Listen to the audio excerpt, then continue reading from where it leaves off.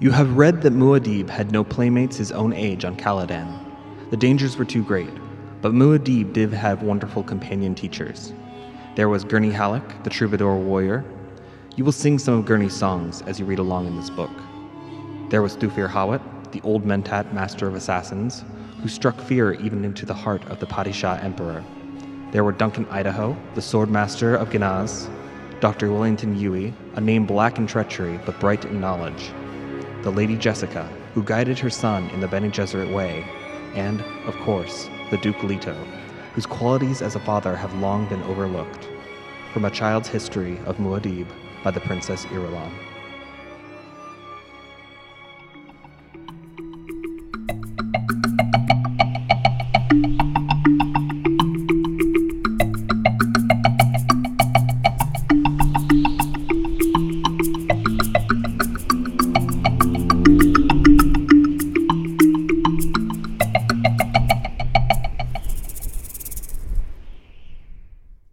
Welcome to Spice World, an inebriated exploration of Frank Herbert's Dune.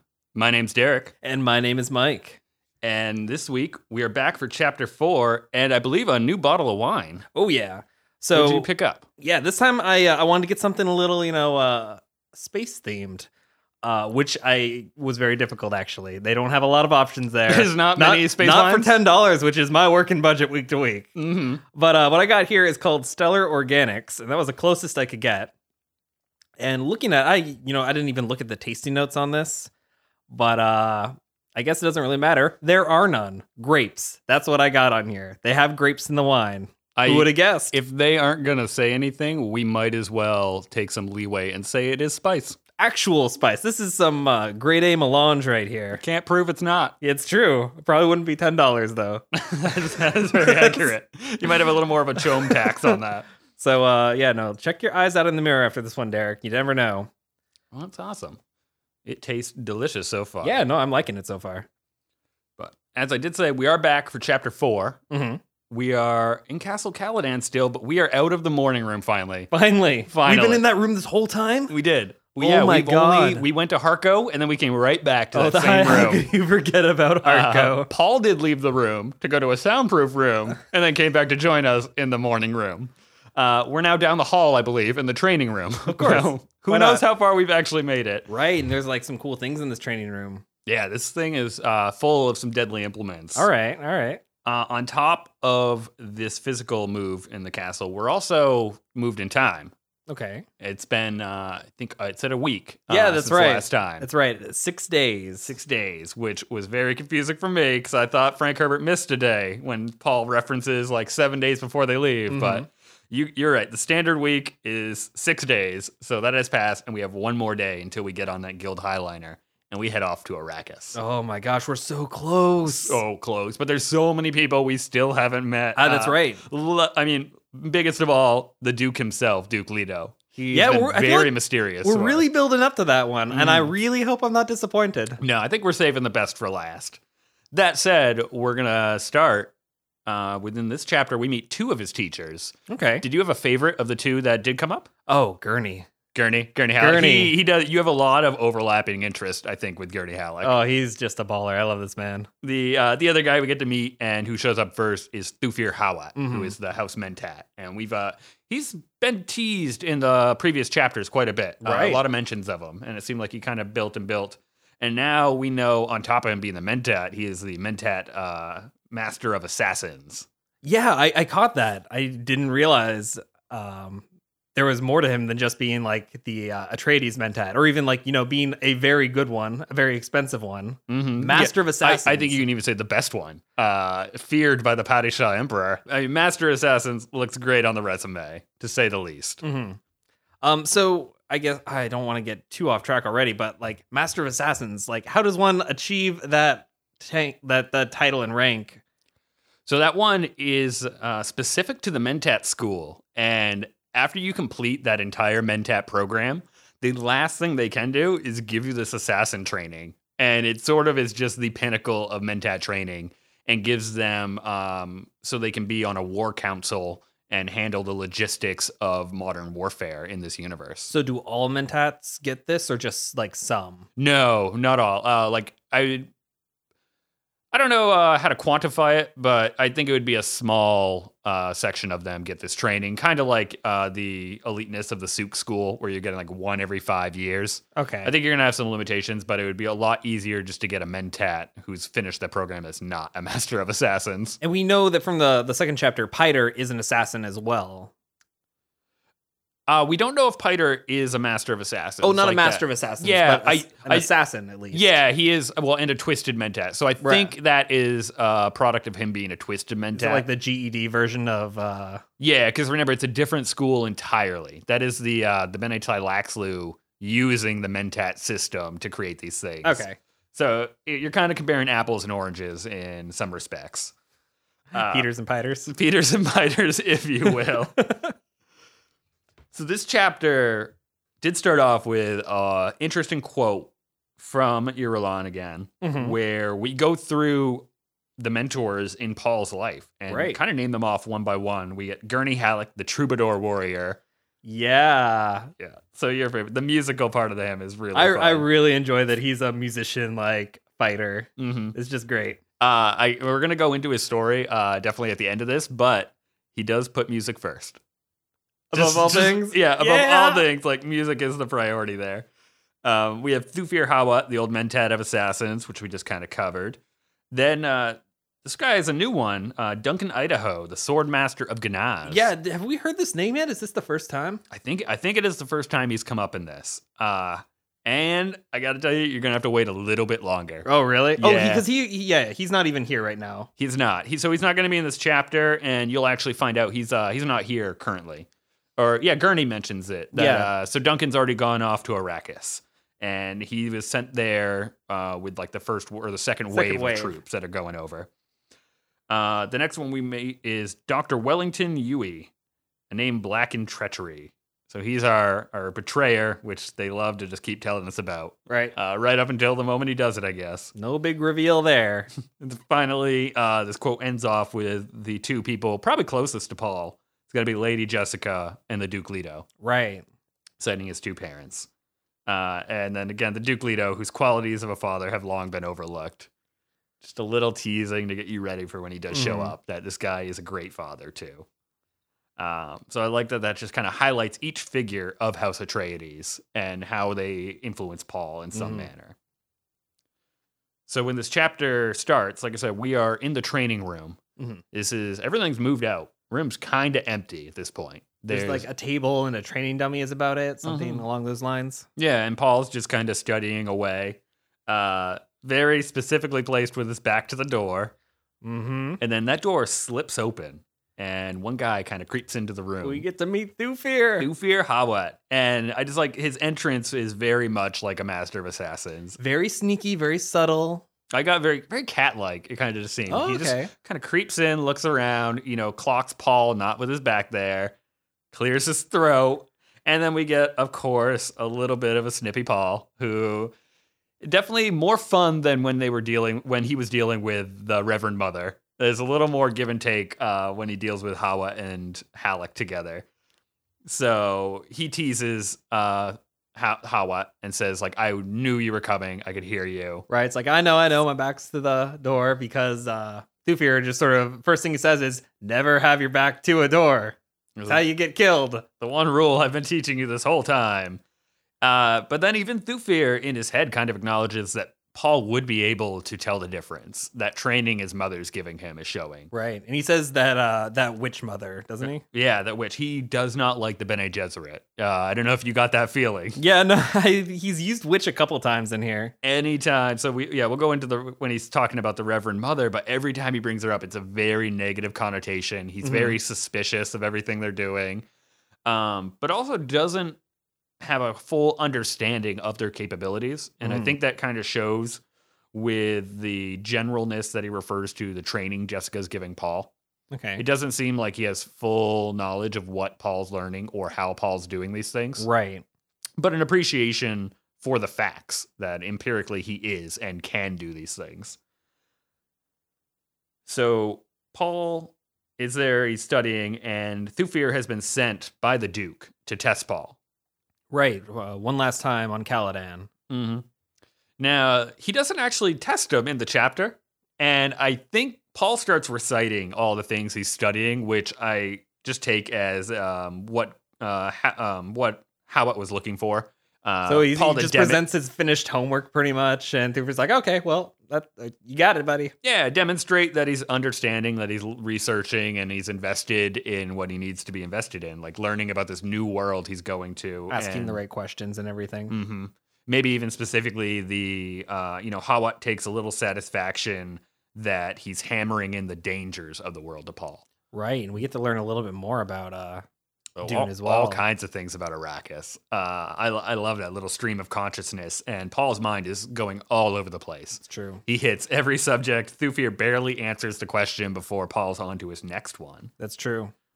There was a fun thing in here that I liked right before we dove into the conversation between Paul and Thufir, and it was Thufir seeing the old target dummy in the corner of the room. Was patched and padded up, looking like an ancient foot soldier maimed in battle and war. And he just has like a simple thought to himself, like, there I stand, or there stand I. There whatever stand he I. said. How old is Thufir? Yeah, I'm glad you asked. Thufir at this point is 116 years old. Oh, that's like some of the melange there. Is that right? Yeah, definitely. Okay. The melange can extend your life 2 to 4 times as long, depending Wow. on when you started to ingest it and the size of the dose when you started at the age. Okay. So it takes a while, but Thufir is going to have a long life. He does refer to Paul as the 3rd generation Atreides he's been training.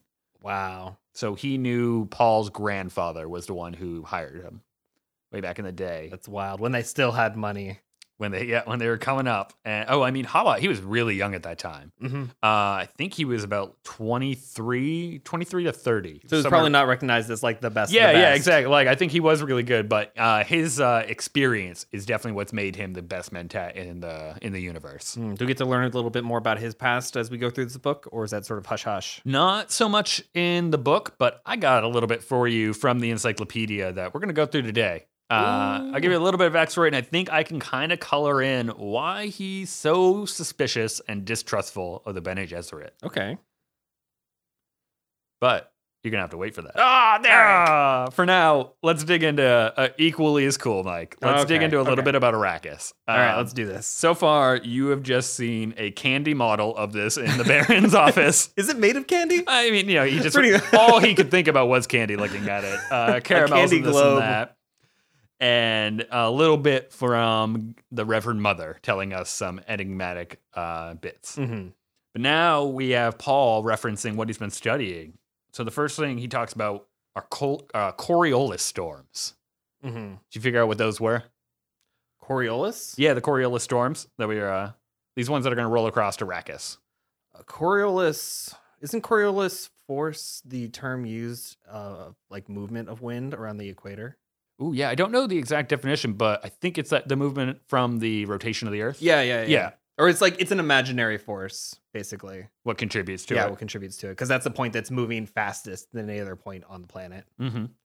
So that's what they refer to the storms on Arrakis. And Hawat gives us a little bit of a description that because there's so much just open land and nothing to stop them, these storms just go and just pick up all the energy they can to the point where they're running at 700 kilometers an hour. 700 kilometers an hour is pretty crazy. And I compare that to some winds that we see in our solar system. Oh, yeah. I mean, naturally. Yeah. So a Category 5 hurricane is defined as 252 kilometers an hour or higher. Okay, so we're definitely Cat 5. We're definitely we would be like Cat 6 or 7. If 252 is how you get to 5, like, I don't know what we'd be on with 700. The fastest, not counting like solar winds or anything, because those aren't technically the same thing, but Uranus has winds of 900 kilometers an hour, which is probably one of the closer things we can relate to. And Neptune has 1,200 kilometer per hour winds. Okay, I can get us a little closer. Really? I can get us to 680 kilometers an hour. Where's that? That is the very edge of the great storm on Jupiter. Okay. So that big eye, that eternal storm that's going, not measuring the center, but the most extreme edge that's moving the fastest around, that comes out to about 680. And still not as fast as Arrakis. It's still, just a little shade. And those, I mean, that's on a gas giant. Yeah, I was too. going to say, That's all of these are gas giants, which that- is the kicker. Yeah, so they have a little more going for them. How Arrakis pulls this off is crazy. And they talk about how dangerous this storm is. It will just take down anything. It eats the flesh off of bones, and it etches bones into slivers. It like, you don't survive a storm if you're out there. No, yeah, just I die. mean, these cut through metal too. That's- It'll just erode So anything. what do you do when you know a storm's coming? Like, where do you hide? Well, Oh no. I wish I don't have that quote in front of me from the Reverend Mother, but I believe shelter is a cave a notch from the wind. You go into a cave, you just have to get out of it and bunker down. There are parts of Arrakis that are protected from the storms, and that is where the populations generally live. That aren't like Fremen or desert folk. Gotcha. Paul talks about this. There are no other planets in the universe that seem to have problems with weather because we're able to control weather at this point. We can put satellites in place, we can terraform and do all these things. And Paul just asks Hawat, like, why isn't that the case? With our family moving over there. To which Hawat just has to break it to him of like, we're not rich. Like, we can't afford that. We can't afford it. And that the guild wants a dreadfully high price for satellite control. Mm-hmm. The guild controls everything. Yeah. Do you think that's weird at all? That stand out to you? I mean, it didn't really. I mean, we already went in depth with the guild, so I mean, if we didn't have that knowledge already, this probably would have jumped out to me a bit more. Mhm. But we went pretty in depth with sort of like the major companies, or at least with CHOAM. I guess Yeah. we just sort of scratched the surface of the Spacing Guild. Didn't we? Yeah. I mean, I really haven't told you much intentionally about the Spacing Okay. Guild. Kind of left it only. I think you only have the Reverend Mother's interpretation of them so far. No one else has really dealt with them up until this point, except for now. Hawat can give you a little bit. He just seems irritated by them. Yep. But I just mean the fact that what do you think would be the unique cost for a satellite in orbit? I wonder if it matters what planet it orbits around. Because I imagine their weather controlling devices, if the Harkonnens who currently have control of Arrakis could afford it, and it seems like they really can with all of their wealth, they would have done that, maybe? Ooh, no, the Harkonnens couldn't afford it. What? Are you kidding me? Kid you not? Wait, so then can anyone afford it? So far, no.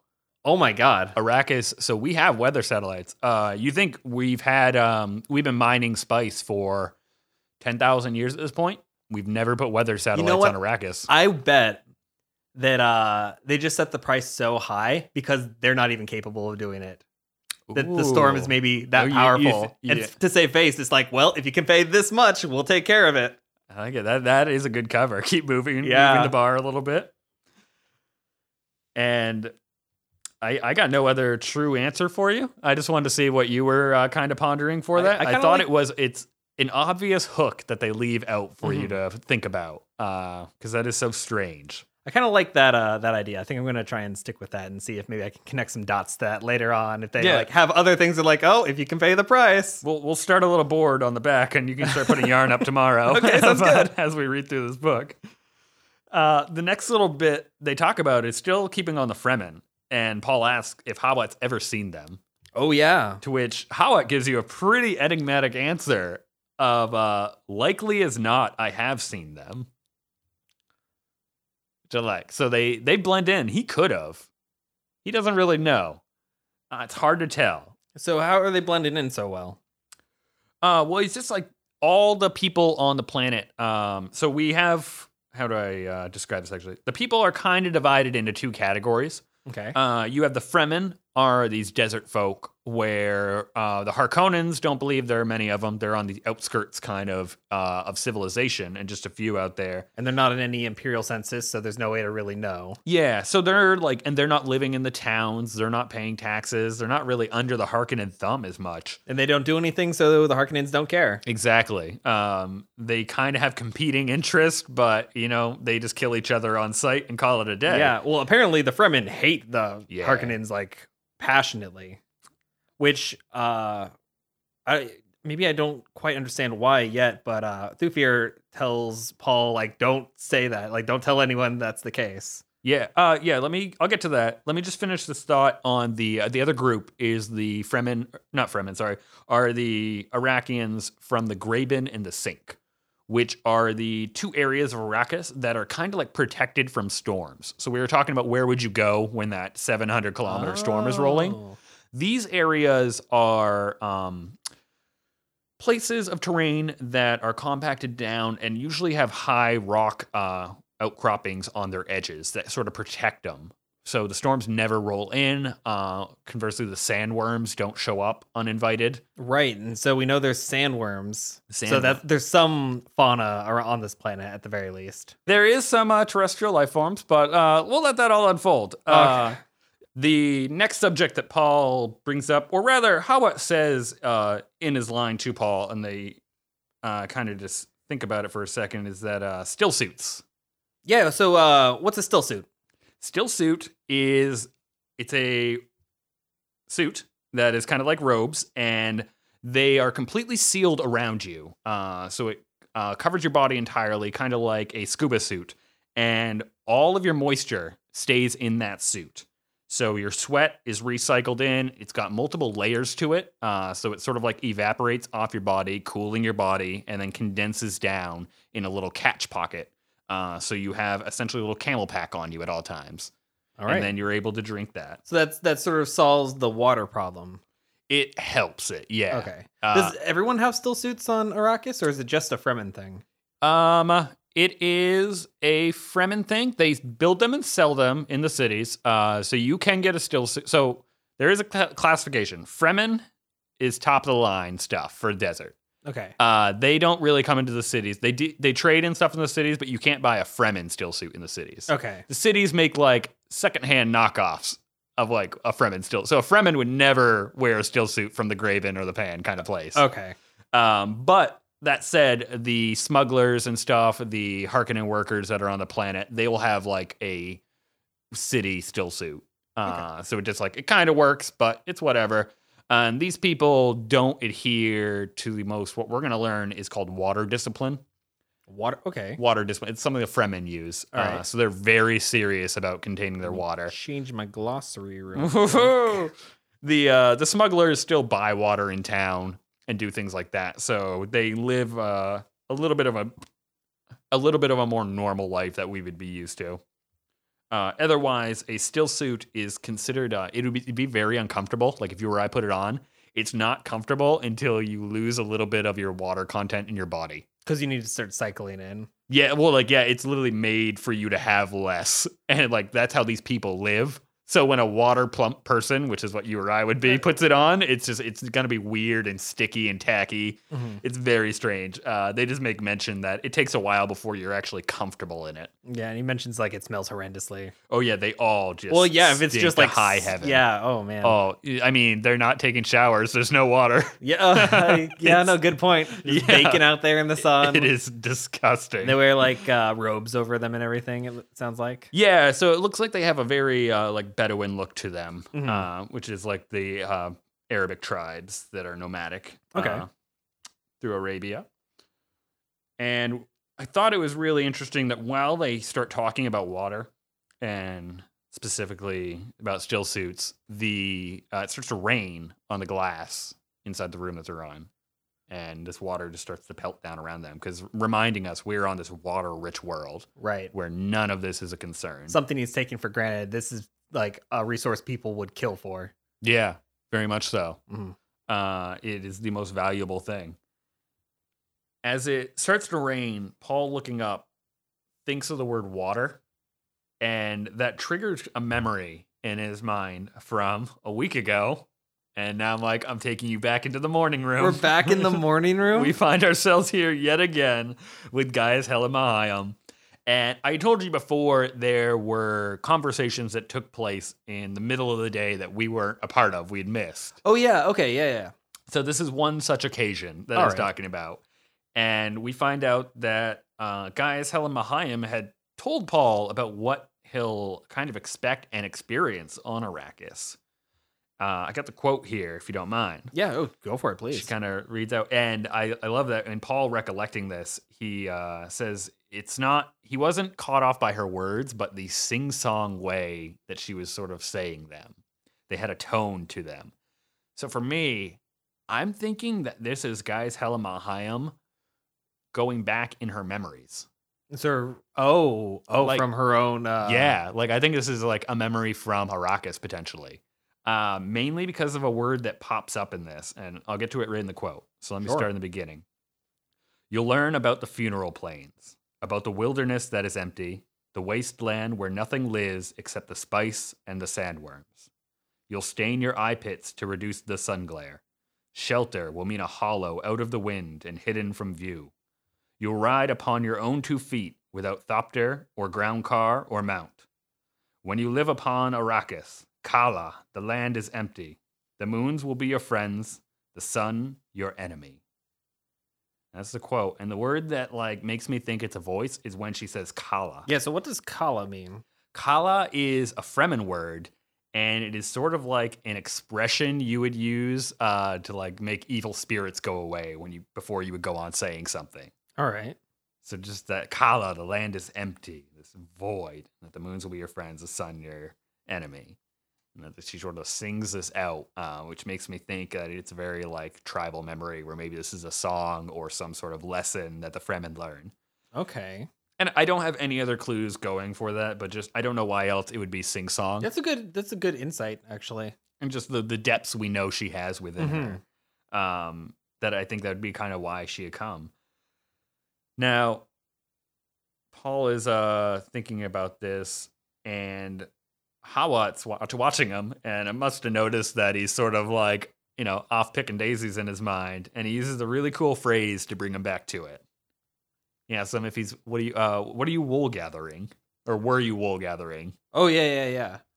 Do you have any thoughts on that phrase? Have you ever heard that before? I've never heard that before this book. Neither have I I. imagine it just means spacing out, though. Mhm. Like when you're doing like such a menial task where you just sort of can do it without thinking. Yeah. And I was actually a little delighted to see this. I had forgotten about this word. Okay. And in the last 2 books, he harks back to this really hard.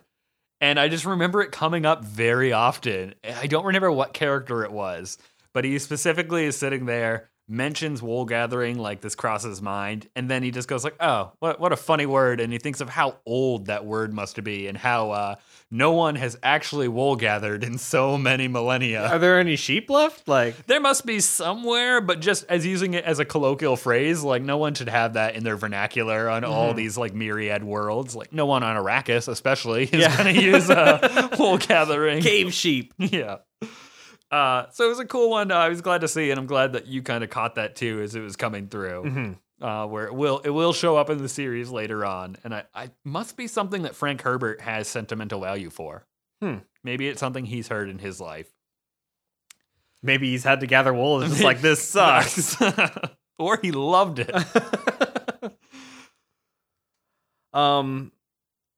Yeah, so that sort of like snaps him back, right? Yeah.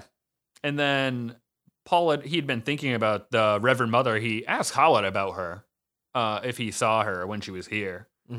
And we get Hawat. He is not a fan of the Reverend Mother. Calls her a witch. He says, that Truthsayer witch from the Imperium. And his eyes quicken with interest. So right away. So he doesn't like them, but he wants to know more about them. And I think that's because he's here to defend House Atreides, and he does not trust the Bene Gesserit. Oh, right. So as he's the master of the spies for this house as well, I think right then he just sees like information. I'm a Mentat. I need this information. Tell me everything, Paul, that you can.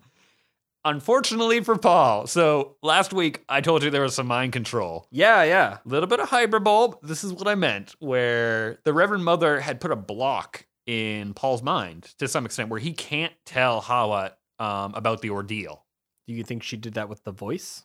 I don't know how she did that, to be honest. I don't recall the Bene Gesserit ever using this ability again on anybody else. So it was very weird and very specific. It must be, actually, and this thought just comes to me now, it must be a product of the Gom Jabbar, because if anyone ever knew about the test going into it, that would jeopardize the entire nature of the test. So you think it's something in that little box then? Oh, no, maybe not the box. I think she did it. To Like some something. sort of hypnosis? Yeah. I mean, very much like the voice, like you were kind of saying. Yeah, Mhm. hypnosis. I think it was definitely her doing it. Okay. They don't seem like they use magical devices or technology when they have all of the abilities. When they're innately magical within wizards themselves. Yeah.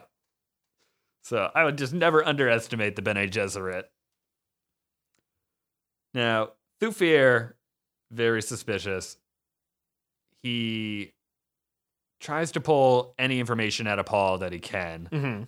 Ultimately, Paul finds he's unable to tell Hawat about the ordeal, but he is able to tell him of things she said around that. And he brings up that she mentions that Paul is the descendant of kings, but that none of them had learned to lead. And this gets Paul pretty angry. Or learn to rule. Learn to rule, was it? Because like, it says a lot about ruling in this chapter. Yeah. We end especially with that line of Right. like making ruling the art of your tradition, which is really cool. But again, we see Paul's pride kind of crop up a little bit when, my father is the Duke and he rules this planet. And she's like, well, he lost the planet. All right, but he got another planet. Oh, he's going to lose that one too. Paul's sort of pushed into a corner at that point. And within this is a sort of a memory of that afternoon. We see Jessica comes over at that point and, leans again on the mother. And again, she shuts him right down. Says no hope for him. Right. You go back over there. Puts her in her place. Which is just always funny with her being the lady of the house. And this is the only time Paul sees someone treat her like that. And Paul keeps talking with her. And in the midst of their conversation, she tells him a really cool concept of learning a world's language. And that it's kind of like more than the sum of the parts of a planet. She's really trying to hammer home, similar to what Hawat was teaching him, where, Hawat, we covered all these forces of nature as well as the people, where, we're talking about the elements of it. And then you go to this memory where Gaius Helmaheim is kind of listing those out as well. So I like the reinforcement of that through each of these. And then finally she asks him, maybe even the point of this whole conversation for her, but like, ask Paul, what is it to rule? And what does he think? What does he think? And he responds, he says, one that commands. And the first thing she says is, you got some unlearning to do. And I think it's super funny because Thufir thinks to himself like, yep, she hit the mark right there. Yeah. That's completely true. So for how much he hates them and distrusts them, he does recognize their logic. I'm like, that's a good teacher. I'm like, and he just wants Paul to continue. And then, he's repeating the words that she had said that, you got to learn to persuade people, not to compel them. I think this is just basically saying, don't be a Harkonnen. You got to lay out, this is an interesting one, lay out the best coffee hearth to attract the finest men. Now, I don't know if this would apply for you. All I know is that coffee is canon in Dune. Oh, it is. It's good.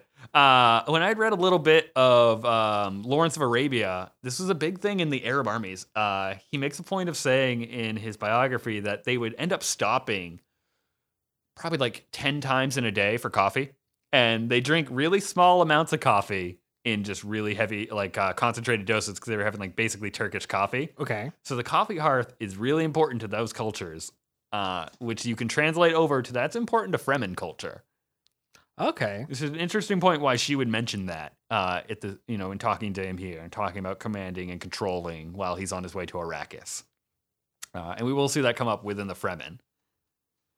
Now, Paul is still kind of like standing his ground, and I think we get the last little bit of him being snippy with Gaius Helmaheim when they're talking about leadership. Because when she's talking about the world's language, Paul brings up religion, and he says the mystery of life. That's what Dr. Yueh calls it. And I think based on what we learned about the Missionaria Protectiva, you can probably figure out how the Reverend Mother feels about religion. Like, that is probably all in the Panoplia Prophetica. I'm just like, no, we made that myth up. Don't do that. And she gets kind of mad at him and tells him, like, it's not a problem to solve. It's a reality to experience. And Paul quits back at her with the first law of Mentat, which is kind of cool to see. We had talked about Mentats quite a bit. So the first law of a Mentat is a process cannot be understood by stopping it. Understanding must move with the flow of the process, must join with and flow with it. And that seemed to, they'll be like, okay, Yes. satisfied her. She sees it. Better than the mystery of life. Yeah. You kind of see like her be like, it's sort of like the inverse of Hawa accepting her to be right, and she kind of accepting like, all right, that's an okay answer to that. It was not only a long day for Paul and Lady Jessica, it was a long day for Gaius as well. Oh my it god! seems. And she has just more time with the guild in front of her. Oh, hooray! Just happy thoughts. And we come out of that conversation, snap back into kind of Paul and Thufir. And Thufir lets Paul know a little bit of information that I don't think either of us might have seen coming when this starts off. Okay. And that is, he lets you know about the Fremen. Specifically, I think I might have told you, Mike, that there were 10 Fremen last time. If I You recall. told me there were like 10 Fremen left. Okay, so you now know that's not true. Okay, yeah, no, he says there's many, many more than the Imperium suspects. Yeah, and he tells Paul that pretty freely. And then he kind of taps his eye and tells him, like, don't tell anybody.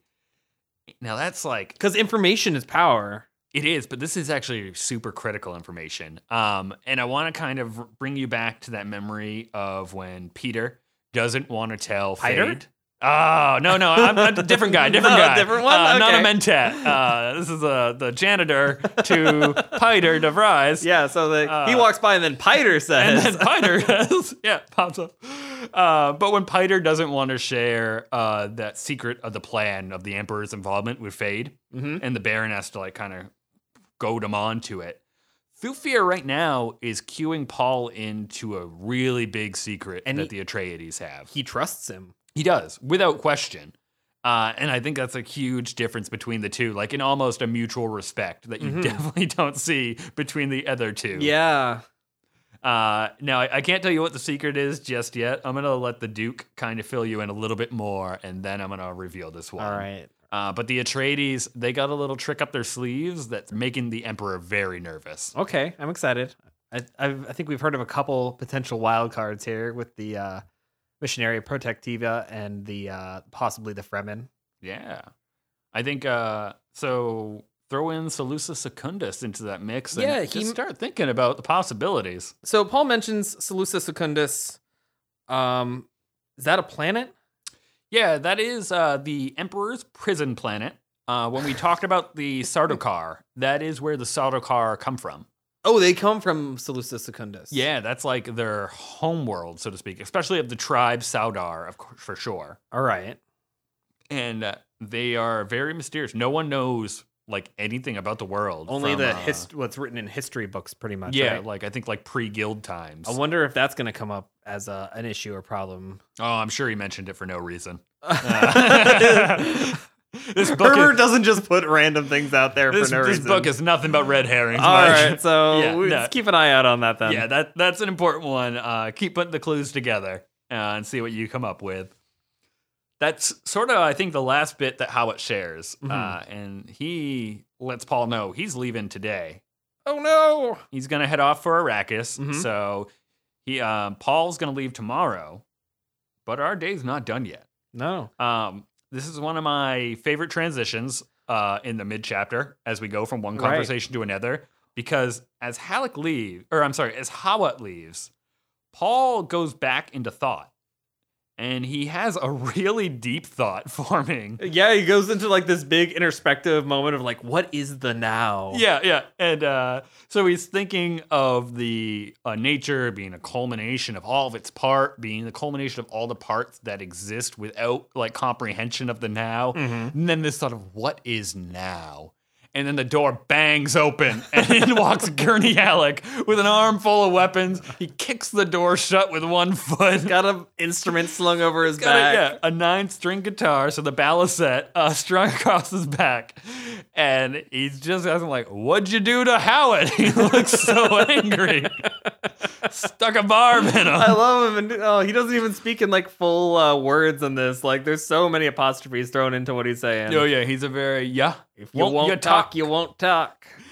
And Paul, no chance. If he can give one of his mentors shit, he's gonna do it. Talk about our juxtaposed dualities here. Like, this is great. Yeah. The cat-like one that comes in. This is the dog. Just sliding on a tile floor into the cupboards. But Gurney is so great, and they have a little banter right up they kick it off, and it lets you know that Paul, he likes Gurney the best. He knows Gurney's deviltries. He knows Gurney's humor, and I think we get a feeling of that more so than any of the other characters so far, where he really seems like he's having fun when Halleck walks in. Yeah, well, he treats him as like more of a friend than a teacher. Yeah, the most kind of on equal level. He doesn't have anyone his own age, and he's sort of like the most playful in his conversation. Mm-hmm. And Gurney, at this point, he's 56 years old. He's 56 This years is old. by leagues the youngest person we've met. Maybe the Lady Jessica, but I think everyone else has been over 100 at this point. Oh, and Fade. That's right. But they're enemies. They're not real people. Oh my goodness. So Gurney comes in, and he's great.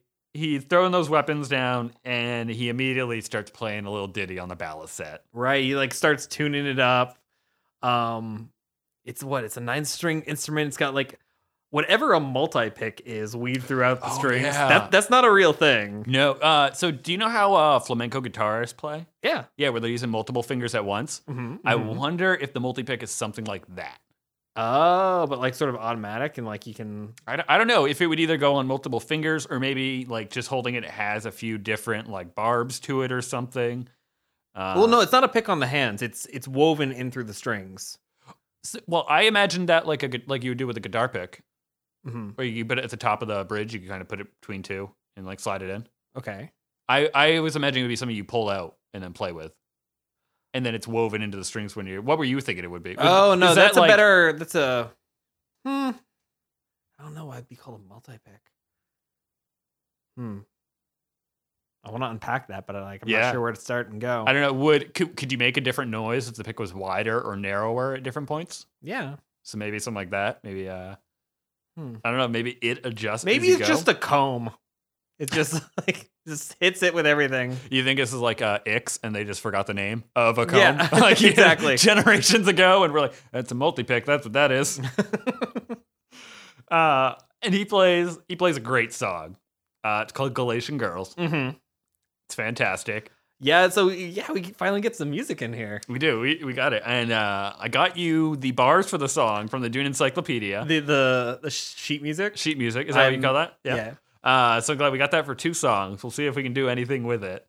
But I love this little ditty, and it is a pretty vulgar song. Yeah. To say the least. I think it's very very becoming of Gurney, though, and sort of tells us the kind of attitude he lives with. Mm-hmm. That he has no problem. This is what you do in front of a 15-year-old boy. Yeah. This is the song you want to hear, kid. And listen to it. And as soon as he finished, Paul lets him know, like, if my mom heard you play that song, your ears would be on the wall. And then Halleck's just like not even a little bit disturbed by that. Just well. And he makes this weird phrase, and I wanted to talk to you about this. Yeah, you know what? I was getting some vibes from it. And I go back and forth of like, I just don't know if this was literal or if this is a euphemism. I'm leaning towards literal now, but I definitely go back and forth. Let me just read these lines though. Right. So this is again, like, it starts with Halleck kind of pulling at Paul there, and Gurney pulled at his left ear, and he goes, poor decoration too, these having been bruised so much, listening at keyholes, while a young lad I know practices some strange ditties on his balisette. So, like, that one, I'm like, that sounds like a euphemism. But okay, we'll go on to the next line. And this is Paul responding. So you've forgotten what it's like to find sand in your bed, Paul said. He pulled the shield belt from the table, buckled it fast around his waist. Then let's fight. And it goes back to Halleck. And his eyes go wide in mock surprise. So it was your wicked hand did that deed. Guard yourself today, young master. And they start to fight. I love that Paul like basically pokes the bear and immediately like puts on this like oh shoot, shield. Yeah. And just like, yeah, I could see him putting sand in a grown man's bed and be like, yeah, that's a joke. Yeah. They seem to really heckle each other, which is great. And great, yeah. They're really fond of one another. You'll find each of the mentors really has a reason to be like. Also consider they've been here since Paul was born. Right. They've been in the service of the Duke. So they've all been training him his entire life. I would say Thufir probably loves him the most. I mean, like, of all these guys. He treats him as a friend and teacher, but like he's almost like, Uncle Thufir and Uncle Gurney. Yeah. Oh yeah, for sure. Yeah, they're just one big happy family. I wonder, could you make like a full house on Caladan? Like Duke Leto played by Bob Saget. We might not on Caladan, but I could give you a good full house by the end of the book. Yeah? Okay. We'll get there when we get there. All right. But I know who's going to play Mary-Kate and Ashley. So they do a little bit of training. We get our first example of the shield going on, which is pretty cool. When I first saw it, I'm like, shield, okay, shield belt is kind of weird, but like, like maybe like a big wrestler belt or something. It's not a shield that you hold. No, not at all. It's like this is some super sci-fi tech shield we're going with. So it like coats his entire body. Yeah.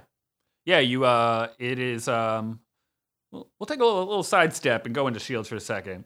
This is going to touch on everybody's favorite spaceman, Holtzman. Space Jesus! I.V. Holtzman. So his Holtzman effect that he discovered, it comes in a couple different phases, and it's based on how many dimensions it's using. So I'm going to go through these 4 different setups for you. There are 4 different interrelated forces, is how it's described. So the first one is called a point source Holtzman effect node. They have no physical existence, but they occupy a definite space. Okay. And this is how we pull off the suspensor nullification effect.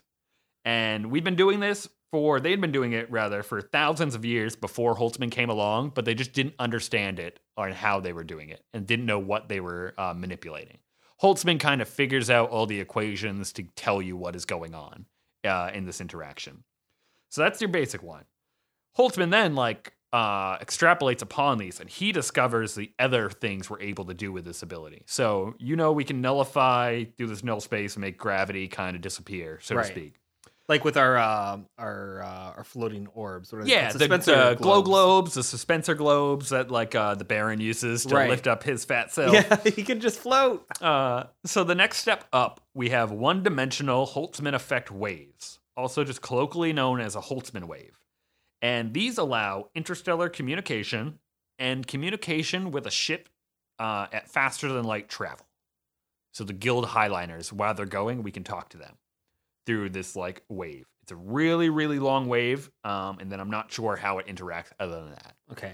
But it allows us to communicate faster than light and talk to a ship that is moving faster than light. Moving up one more dimension. 2-dimensional Holtzman effect planar incarnation. This is a defense shield. The 2-dimensional Holtzman effect planar incarnation. All right. So, I'm not going to be the only one confused on this. No, but just now we're extrapolating that wave and we're making it into planes that are just formed over your body. In the movie, they take this very literally, and the shields are like a series of boxes that form over all your limbs. Okay.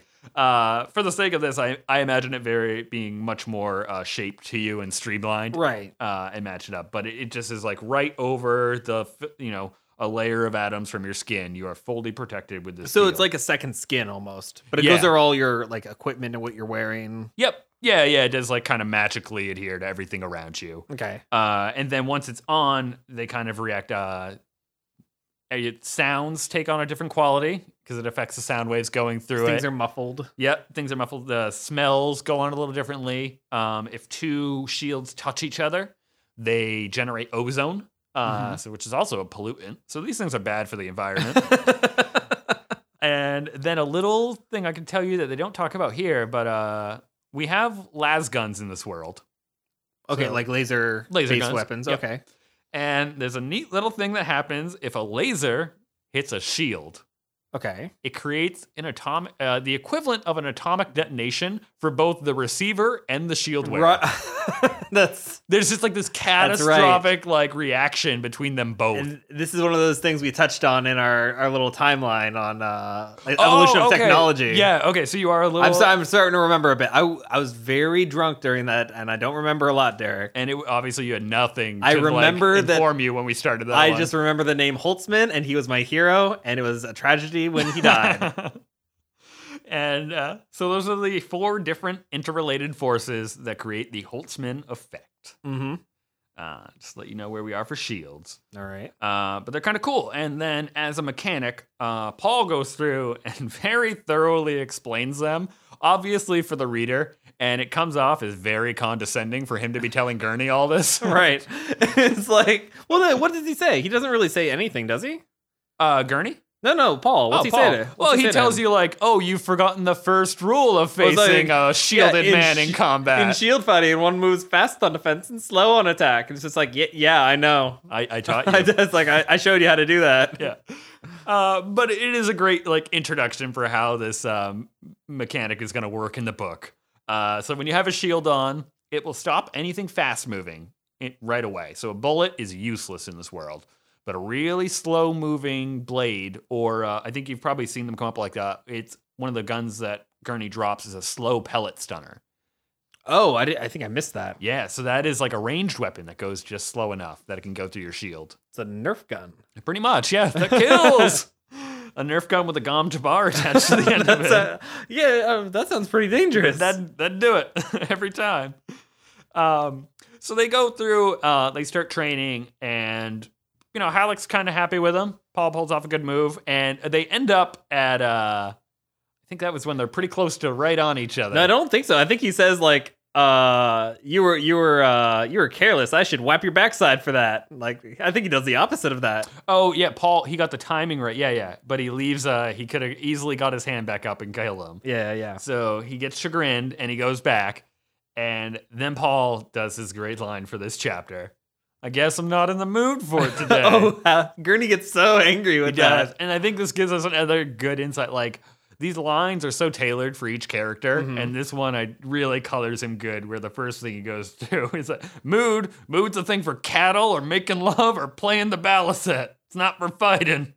Those would just be the first 3 things that come to Gurney's mind. Cattle, making love, and playing the balisette. And we know he does 2 of those things. Yep, so yep. I don't know how he feels about cattle, but they must be his 3rd favorite thing in the world if it makes that list. So then Gurney, he's here to be a teacher. Right. He pushes Paul. He pulls out, what does he grab off the Well, table? yeah, Paul says, "Oh, I'm sorry, Gurney," and Gurney says, "Not sorry enough." This is all the first time that we've seen him apologize for anything. He's been very confrontational, especially with Gaius. I was going to say the best we got out of Gaius was him giving her the second bow. Yeah, The bow of he equals. he doesn't care for her. Yeah. So he does apologize to Gurney. And Gurney comes right at him. And he starts pressing this attack. And he's going harder and harder. And he just has that Kinjal out. Oh yeah, and I think Paul for a moment thinks like, "Oh my God, is he actually trying to kill me?" Yeah, is this betrayal? And so that's an interesting one that Paul would even like. Really good that it does trigger in his mind. Because obviously that needs to be a thing he's aware of. And we've had the dangers of the world are what everyone is telling Paul about. Has been ground into him. He knows about poisons, about how terrible Arrakis is, never putting your back to a door. And so he keeps his ground up, and he looks around the room, and he comes up with a plan right quick too, which I think is really cool for letting us know how fast Paul's mind works. And he sees a table in the corner and knows, if I can get Gurney by that table, when he goes to pull with the rapier for whatever side he's coming at, he's going to hit that table. Right. And I can use this terrain to my advantage. So what they're doing is they're slowly, I mean, just to sort of paint a picture in my mind, they have rapiers in one hand and like, was it Kinjals? So Gurney picked up the Kinjal and went at him. Paul has the rapier and then he slips out, I think it's called a bodkin, into his left hand. And Gurney like lets him know, oh, you need a second blade, and he keeps striking at him. So these are just different names or new names for like different types of weapons, like bladed weapons. Mm-hmm. So basically like daggers or like long daggers or curved daggers, like things that maybe you don't see every day here. We might as well do the extra research and we'll post each of the weapons on. Okay. I know the Kinjal especially is a specific thing, and it was used in like I was talking to you about this group in the Caucasus. There was a Arab prince that had fought back the Russians, and their whole culture was all about the Kinjal, and you were naked if you didn't have the Kinjal on. So that is a weapon that's got some history to it. Okay. So yeah, we'll find all these and put them on, but I know that one is special enough and is going to be actually the weapon of choice, it seems, for the Imperium is the Kinjal. Really? Yeah. Okay. I wonder if there's any significance to that. Yeah, it must be something. He always seems to pull from like a cultural allusion. Frank Herbert did in his writing. Now, I was saying that Paul was leading Gurney over to that corner of the room. So they're fighting around. Like I said, everything is moved out of this room except for like the table and the training dummy that looks like Howard apparently. And Paul pulls it off. Gurney goes to do this move and he hits the table with his sword. With his rapier. Yeah.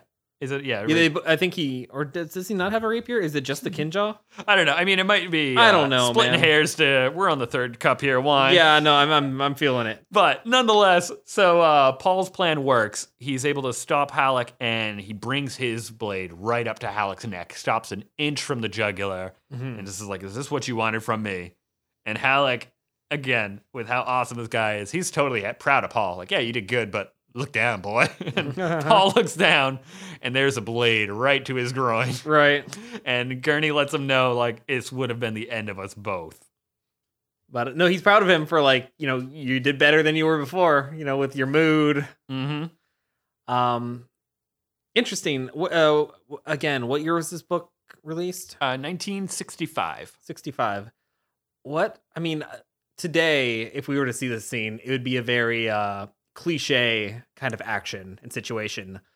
How many things that come out that prior to this book that had that same sort of action? Like, was this one of the first instances? Like a sword fight that ends with both of you? Haha. Yeah. Or like someone has the obvious like upper hand, and then you see like, oh, like I would have gotten you too. No, I think it's going to be a pretty old trope. I mean, I don't know, so that's why I'm asking. Yeah, no. So like, one of my other favorite books is like The Count of Monte Cristo. And okay. Like, I can just imagine things happening. That was a very swashbuckling tale, like the Three Musketeers. And I don't know for sure, but I just want to say I can imagine a point like that occurring there. The swordplay kind of reminded me of Three Musketeers, to be honest. Yeah. Yeah. Just like, yeah, they're like battering at it, kind of moving around a room. Like, Dumas really played into those kind of things, and they're going like, that's what I love about the Three Musketeers. It's very fun, but unfortunately, this isn't a Three Musketeers podcast. So we won't dive into it. We won't, but I do love that book. But yeah, overall, I think it would probably have been a cliche at that point too. Okay. And Gurney then they kind of split up, and he instructs Paul to go over to that dummy that's been in this room this whole time. And we finally get to see it light up. And Gurney goes behind I think it's like a little console that you can use to manipulate this dummy. And I'm not sure exactly what the dummy looks like, because it has these crystal... Fear Howard, apparently. Yeah, I'll beat up. But it says it has these like crystal prisms all over it. That were kind of dormant in the beginning of it. So those are what activate. And I just don't know what that looks like. If it's supposed to send reflections back or something to Paul and distract him. But Gurney starts activating this, and Paul is moving with great speed, great finesse. But he's doing moves that Gurney didn't teach him. Duncan Idaho didn't teach him. So where did he learn these things? And these are like Bene Gesserit moves, or sort of a culmination of all of Paul's training. He realizes that he's sort of developing his own style of doing things and studying and practicing by himself. Yeah. Which, again, it makes him a little bit proud and impresses him. Mm-hmm. At least I think so.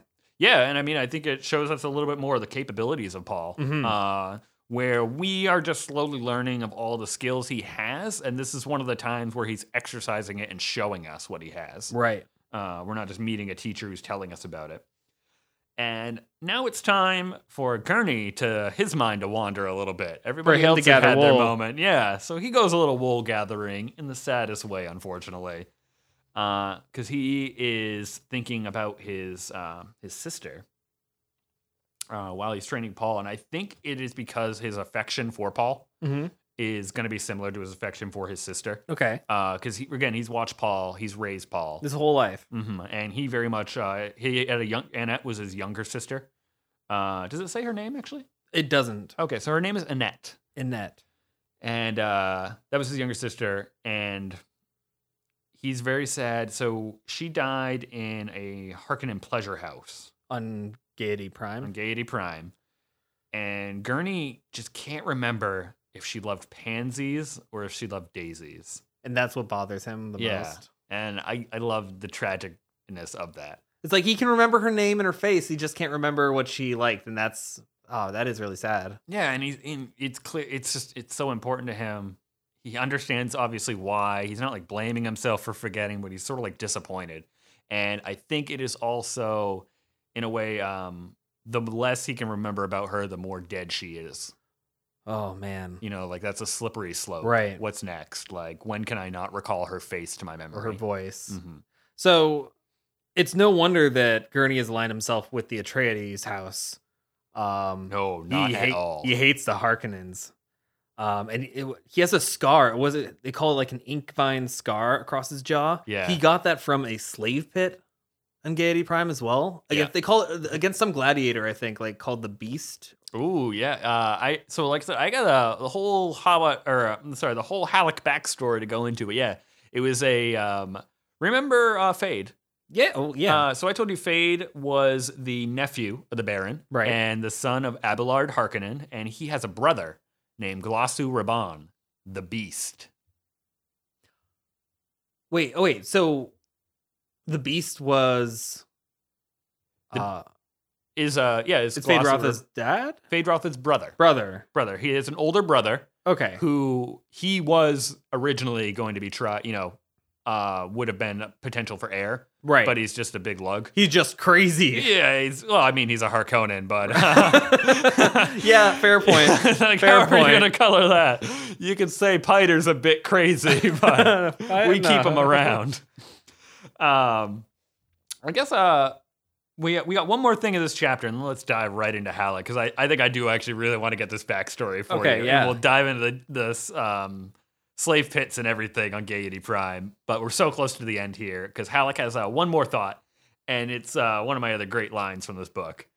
It's a line from his mother, and he sort of mumbles it to himself. Something you want to read that? Yeah, he says it when he feels the blackness of tomorrow on him, which is just such a poetic line in its own right. No, go for it if it's your favorite, Derek. If fishes were wishes, we'd all cast nets. And it was his mother's expression. He always used it when he felt the blackness of tomorrow on him. So keep that in mind when we get to the slave pits again. Yeah. And then he thinks, what an odd expression to bring us to a planet that had never known seas or fishes. No water, no fish.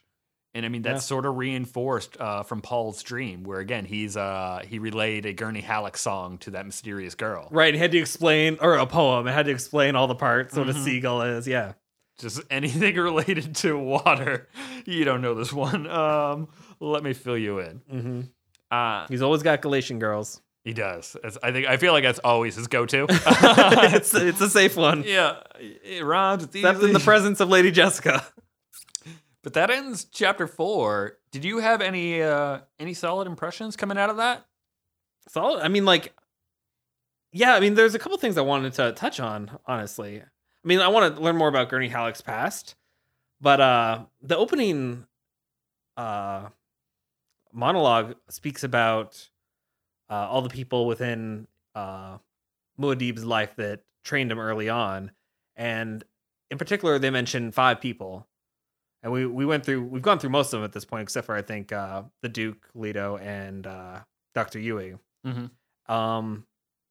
It says that these were the people that really shaped him. I forget the exact quote, but when he's talking with Gaius Helen Mahayam, she actually speaks about 5 key parts to ruling a planet. I was thinking it was an interesting correlation of how there was 5 and 5, and if you could apply what she mentions as like the 5 things you need to rule a planet to those teachers, and if he's being taught those 5 things in his lifetime. Did you try to line them up? I did some guesswork because we haven't met 2 of them yet. Yeah. So you have nothing really to go on for but, them. So the thing she says is the learning of the wise, the justice of the great, the prayers of the righteous, the valor of the brave, and all are as nothing without a ruler who knows the art of ruling. So I put the ruler as Duke Leto. Solid guess. Yeah. For the one guy you haven't met yet, I think you got that one right. Yeah. So that just leaves 1 mystery man with Dr. Yui and the 3 we know. I put Lady Jessica for the prayers of the righteous because the Bene Gesserit are a religious organization as well. Okay. So that sort of made the most sense to me there. Learning of the wise, I mean, again, I don't know Dr. Yui, but he is a professor of some sort, a doctor. I'm going to go with learning of the wise for him. So far, I think you're 2 for 2. Like, your reasoning is right on. Yeah. Justice of the great and valor of the brave. Now, this is going to be very difficult because, oh man, Thufir and Gurney. I want to say valor. I want to say Gurney. Oh, Mike, you're right. Yeah! And that leaves Justice of the Great. And he is the greatest Mentat of his time, more or less, is what we've established with Thufir. Now, I will put one thing out there. Okay. What about Duncan, Idaho? We don't know about Duncan, Idaho yet. Because there are actually 6 people in that list. Dang.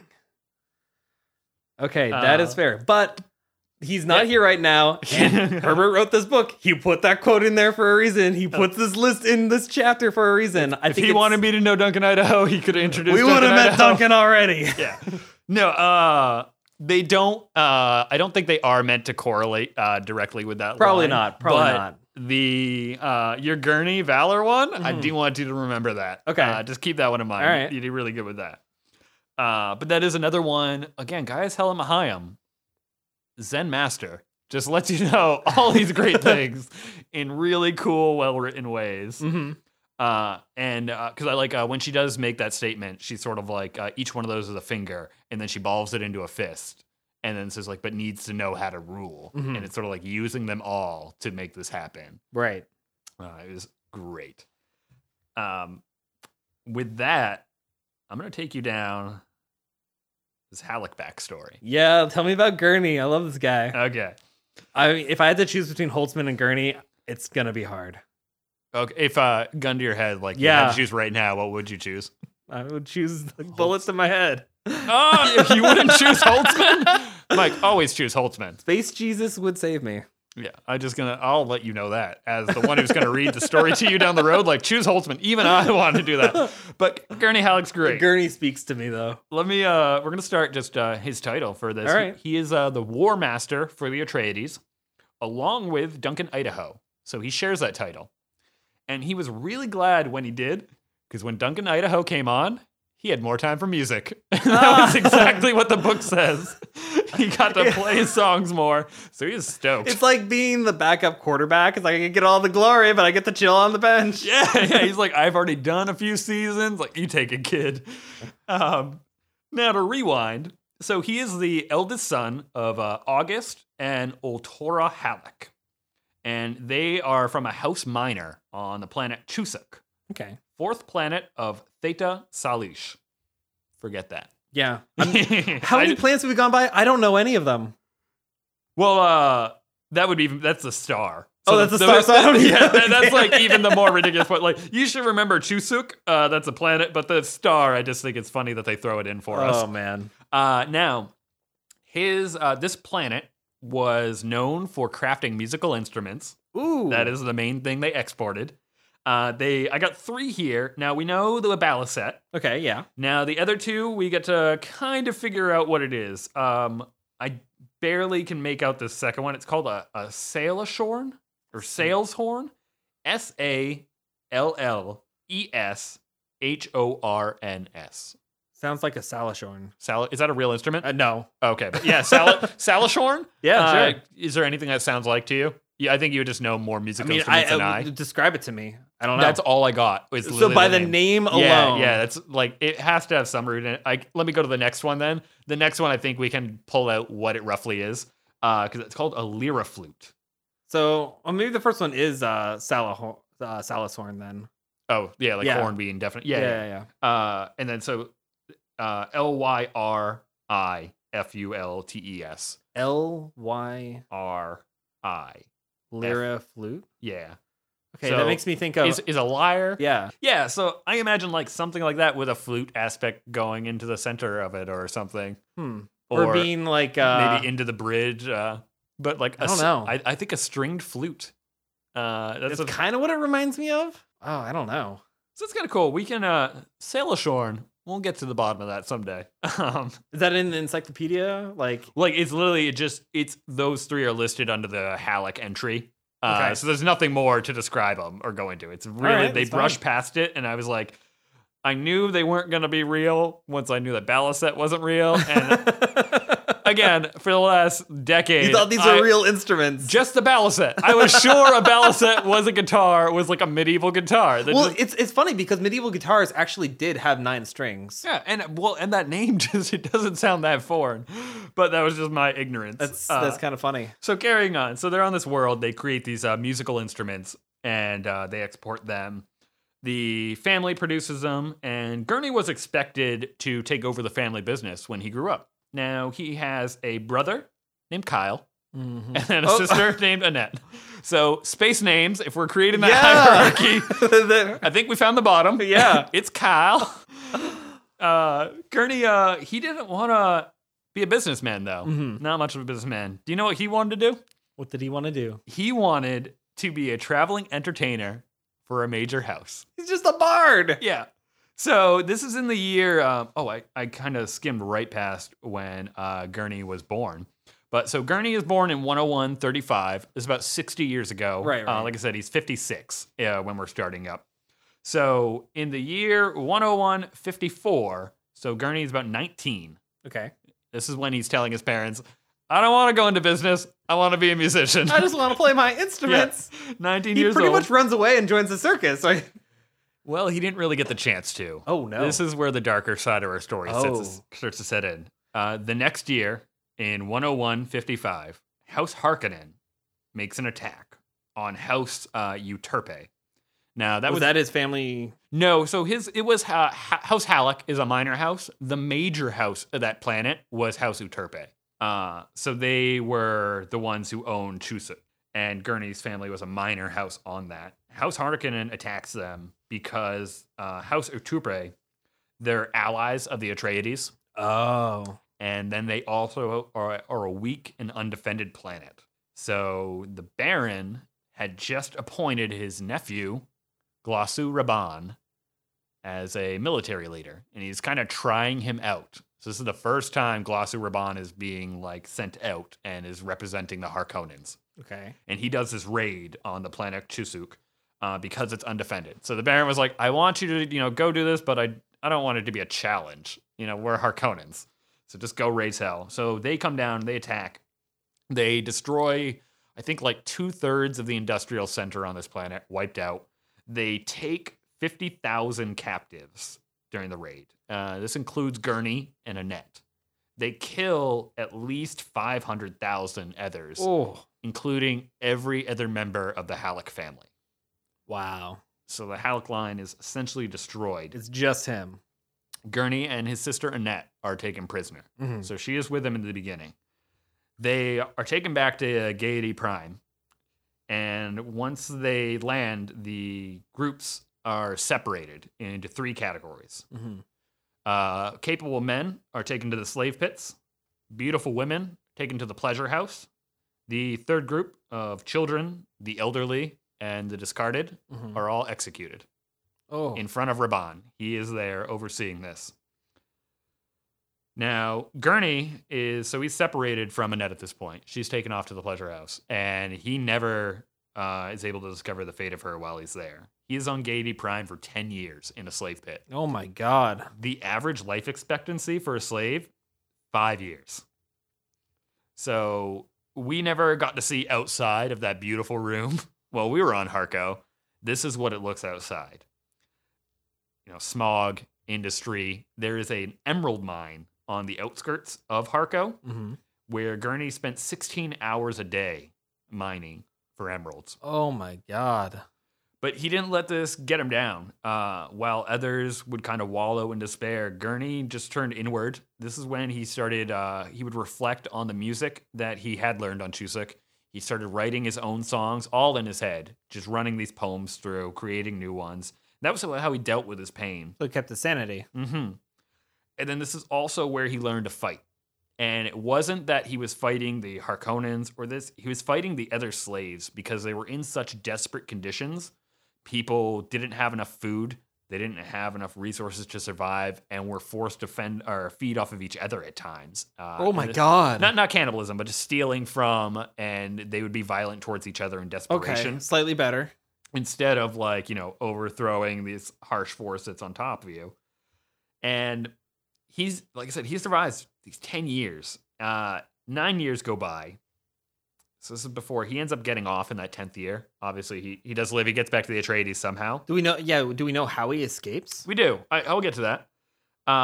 But in this year, the year before he escapes, Raban is moving up in the ranks, and he's coming through and doing a tour of the slave pits in Harco. So I think this is the first time he's in charge of Gaiety Prime for a little bit, or at least put in an administrative role there. Okay. And so he's doing a personal review of the slave pits, and one of the guards there or something points out Gurney to him because he's from this first raid that Glossi sort of made a Raban name had for been on. himself. Yeah, well, Gurney is the sole survivor at this point. No one else is alive. Annette's already dead. We don't know what about for the male slaves. Like I said, the life expectancy is 5 years in the slave pits. Okay. Basically, we have no idea what happened to Annette at this point. She was separated, taken to this pleasure house, and we just kind of follow Gurney on his ride through. And they pull him up. He gets to be brought up in front of Raban, and the people tell him, these other slaves, don't look him in the eye, look away, da-da-da. That's not how Gurney rolls. You know what Gurney does?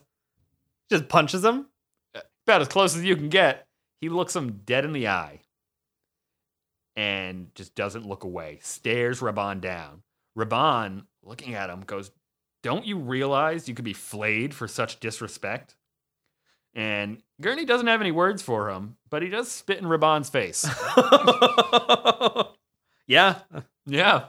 So Raban, and just to give you a comparison, he's only 2 years older than Gurney. Gurney's 20. Gurney is 29 at this point. Okay. So Raban is just a little over 30, and he is furious. His face goes beet red, and he turns to the first guard that's there, and he grabs from his hand an ink vine whip. What is an ink vine whip? Oh, that's how he has the ink vine scar. Oh, so it's an actual. I thought that was like a way to describe the color and shape. So it's an actual item. Yeah. So for the longest time, likewise, I was right there with you. I imagined what you would imagine from a fountain pen, making the a color shape, of this liquid here. Oh yeah, it is definitely beet red, and that it would just kind of vary in its width a little bit, and it goes right along his jaw. And every time Gurney grins and stuff, they always describe his scar kind of moving with it and making this writhing motion. And the ink vine, it grows on Gaiety Prime, and it is actually a plant. It is a super aggressive plant. It's this really hardy vine that grows out on the underside that is shadowed from the sun. These very strong barbs grow outward, and they secrete a hydrochloric acid as well as they just refer to it as multiple poisons. This is just a violent plant. What is the predator to this plant that it has to produce all of these terrible things? I don't, yeah. For what used to eat this, I couldn't even tell you, but it is meant to grow on anything. It melts into stone, it melts into glass, and it will just crawl its way up. The vine itself is as strong and durable as leather. So that's why you're able to use it as a whip, as just the raw product. Wow. So they take these and they use them for enforcement on Gaiety Prime ruthlessly. I don't think it's used much more else in the Empire. It's kind of fallen out because it's so brutal and oppressive. And the pain that it inflicts is just a level I don't think you could really imagine or appreciate. So in this chapter, Paul makes a comment looking at looking at the ink vine scar on Gurney Halleck's face, and he realizes suddenly, and this is after he questioned his loyalty and thought maybe he had betrayed the house, but that scar had to have been formed with pain, much like the Gom Jabbar, and think of what that must have formed in the person. And I think he kind of transfers that Gurney is a human also because of that. But the pain that the ink vine puts on you is that hydrochloric acid cutting in, and it causes burning for several hours. And once the burning has subsided, it can ache and pain for up to 6 years. I need to look up the name. I think it's called a yucca. There's a tree. Where does it grow? I think it grows in like marshlands, but there's a tree that does something similar. Where if you like touch the tree or its sap, God forbid you like touch its sap, it will start burning your flesh. Oh my God. I mean, did you hear that? It lasts for 6 years, the ache afterwards. Wait, 6 years? So you get pain for several hours, and then you have an ache for 6 years at least. I mean, Paul had to deal with the box for like a minute. Gurney had it for 6 years. Yeah. So Rabban strikes him with this. Clearly, it strikes right on his jaw, gives him this iconic scar that will, identify him for the rest of his life. And then he does one more thing to Halleck, in that he commutes his sentence. So he struck a Harkonnen when he spit him in the face. He should have been given the death sentence. Rabban wants him to enjoy the caress of the ink vine. Oh my God. So again, knowing it's going to ache for 6 years, Rabban wants him to enjoy that. Instead of killing him, it's just like, take that with you. Take that, and there'll probably be more. Unfortunately for Rabban, but thank God for Gurney Halleck, House Atreides, they planned a counterattack for another thing, and striking the Harkonnens. They're not animals. They're not going to attack the people. They're not just going to destroy, populace and infrastructure. But they know where to hit the Harkonnens where it hurts. What do you think they're going to target? I'm going to release all the slaves. That's exactly what they're going to do. They sent a raiding party to release and rescue as many slaves as they possibly could. One of those men, Gurney Halleck. So he's brought up. They bring them all back to Caladan. When the slaves land, they're given the choice of like, hey, you can join our house, or you can just find your family. If you can move on, go ahead. If you join our house, you are free to leave whenever you want, unless we're at war. That's weirdly the only thing where they're just like, but you can't. And then any other thing, it's very much a democracy, and we want you to participate. And Gurney Halleck jumps at the chance and talks with the officer. He makes them agree to one condition, though. What's that? If he could locate Annette and arrange her escape, that she would be welcome to stay with him on Caladan. The guy's like, definitely. And he says it, though, knowing that her fate was probably that she's dead at that point, just with how the Harkonnen pleasure houses work. So Gurney joins the Atreides, and it's a huge change in his life. I think after he's soldiering from that point, it's the first time he's a soldier. After about 10 years or so, he was on the War Council for the Duke Leto, and very moved into the highest ranks of. He learned quickly, was respected, was obviously super loyal to him. He took on a protege a couple years later, one Duncan Idaho. Oh, he trained Duncan? He did, and that's when he was so happy that Duncan did so good that he had a second War Master, and Gurney went back to playing music. You do you, Duncan. I'm just going to chill over here. And it does let you know when Gurney moved back, it took him a while to actually pick up the balisette when he came back to Caladan. So he's out of the slave pits, and he didn't have confidence. He didn't know that he would remember how to play. And it says that he slowly started playing, and it built, and then he got back to the man we know now. And he was surprised at how much he had remembered from his childhood, being that 10 years that he didn't get to play. So playing the balisette is one of the few things he has that links him back to his family. Yeah. To such an extreme extent. His father probably was awesome at the balisette as well. His whole family definitely knew how to play. So probably all of those things definitely contribute. Now, that's Gurney Halleck, and that brings him up to the present. He did learn the fate of Annette, though. Oh, how long did it take afterwards? So he learns in 101.76. So it's going to be for 15 years ago from our present. Okay. So So it's he's about 45 years old? I was going to say, about when Paul was born, he would have learned this. So that's actually Okay. kind of sad. And maybe a transfer of affection, too. Oh, wow.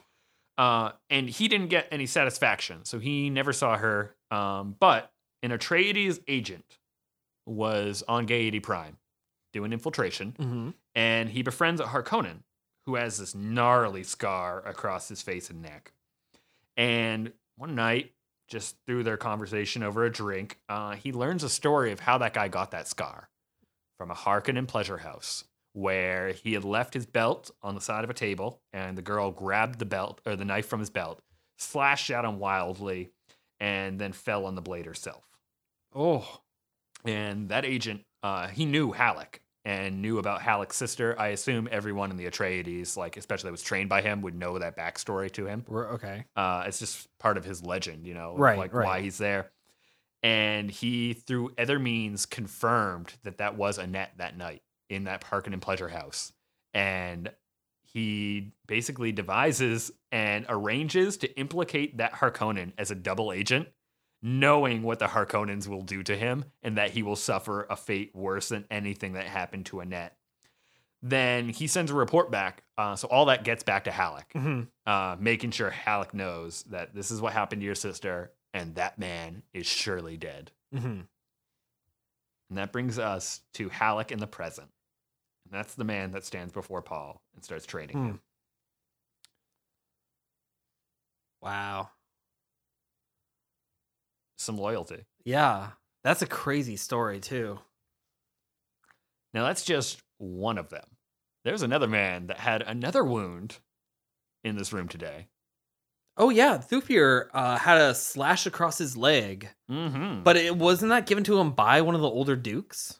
Is that what it said? No, it was in defense of the what they call the old Duke. So Paul's grandfather, Duke Leto's father. This one's going to be a little bit shorter. I have less on Hawat. He wasn't as cool of a guy. He had a very straightforward life, but he does hate the Bene Gesserit. So Thufir Hawat, again, 121 years old. We're going a little further back in time now. Gotcha. Because we got to go back like 100 years. First of 9 children to Golani and Alwidi Hawat. Alwidi? Yeah. I don't know which one's the male and which one's the female there. It's Golani and Alwidi. I'm sorry. Hawat's mother was Golani. Just read one more line, Derek. Just keep going.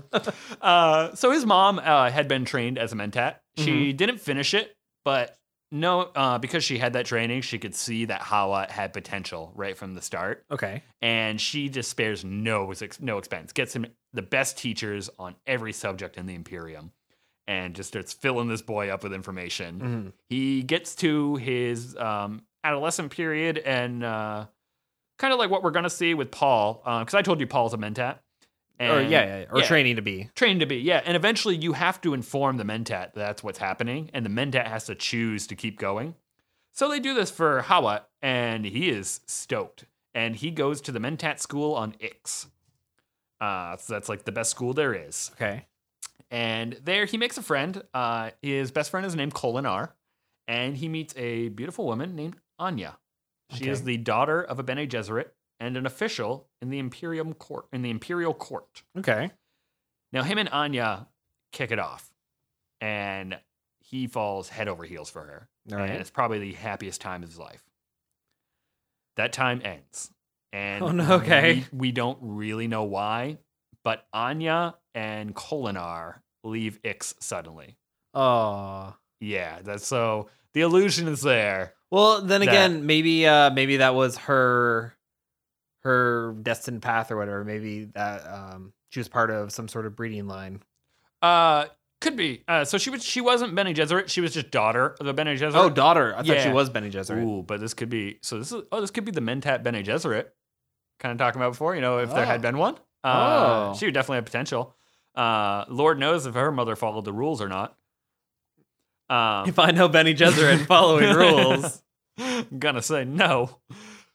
But so we just know that this really affected Hawa. He has another friend named Roos, is kind of his lifelong friend after this point, that does keep in touch with him even through the period that we're in now.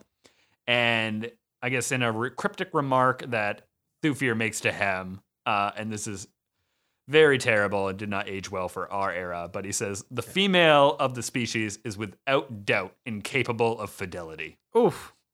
So, yeah, it was Camelot come again, they say. Jeez. Poor Thufir. So he just really allowed his pain and his pettiness to just kind of eat away at any love he did have for her, and it just becomes hate. He became a bitter man. Yeah, and he has this distrust, I think, of all women going forward. He never loves again. Jeez. But I think this feeling is why he doesn't trust the Bene Gesserit, and could be something that Piter knows. And I could see that being a function of Piter's plan for why he's trying to make him turn against Lady Jessica. Yeah, or why that's at least such a possibility that he thinks it can Interesting. boom. I wonder how Piter would have found that information out. I don't potentially from this Roos character. Maybe they don't know. took him and they could have kidnapped him and just tortured him. It was probably not through a nice way. If I know Piter. I know Piter. Yeah. So by the time Thufir was 35, that's when he joins the Atreides on Caladan. Mm-hmm. Now, this is the first time I get to introduce this guy to you. The grandfather, the old Duke. The old Duke. Yeah. His name is Duke Mintor. And this is the one that Gaia said was, that man had, bravada? Yeah, like I was going to say swagger, but yeah, I think it's like bravura. Yeah. Oh, something like that. Yeah. Yeah. Do you know why he's so cool? Tell me a story. Oh, dude, he's a bullfighter. He's a bullfighter? He's a bullfighter. The Duke is a bull. So the guy in charge of a plan is just like, yeah, I fight bulls, whatever. Slowly, it worked up to that way. So Hawat is brought on to this Duke, and this Duke is one of, the Atreides line has been there for so long. This guy, though, wants to get the estate, this Castle Caladan, and the estate that it's on. It's like a big little kind of city-state almost in the area it takes up. He wants to get this thing running as efficiently as possible. So he just puts Hawat to it, and Hawat goes over basically every facet of production on Caladan and ramps it up to a 10. He's changing how we're doing everything. The efficiencies go through the roof. Importing and exporting various things, bringing in experts to develop the infrastructure of the planet, Okay. and just really that enhances the Atreides standing. And amongst these things, the Duke he becomes obsessed with the bull breeding program. The bull breeding program. Yeah, and he just like pours money into it. Oh, no. Now, at first, the guy that was in charge of the bulls did not want to teach the Duke anything about them because he's like, if I hurt this guy, like, I am screwed. But eventually, he just had to cave and allow Mintor to, basically go into the ring with these bulls. So his name is what again? They call him Duke Mintor, and his full name is Minotaurus. Yeah, okay. I was going to say, I'm seeing a correlation here.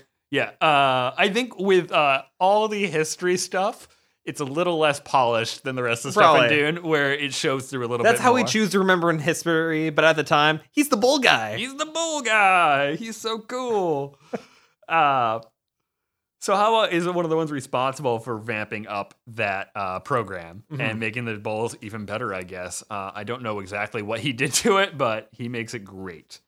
And to get to the wound, so while he's with Mintor and he's expanding this, we start doing some more skirmishes in the universe and stuff. The Atreides are getting a little aggressive. Okay. And in one off-world, in a skirmish with off-world raiders at one of the Duke's ranches, so this is on Caladan, Hawat dodges a sword and he escapes it. It was going to slash him right into the groin, and it slices down his left leg.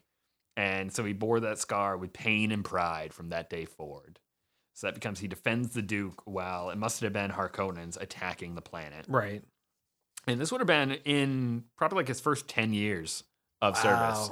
So he's still a pretty young guy at that point. So Duke Mintor, he does eventually die. Mm-hmm.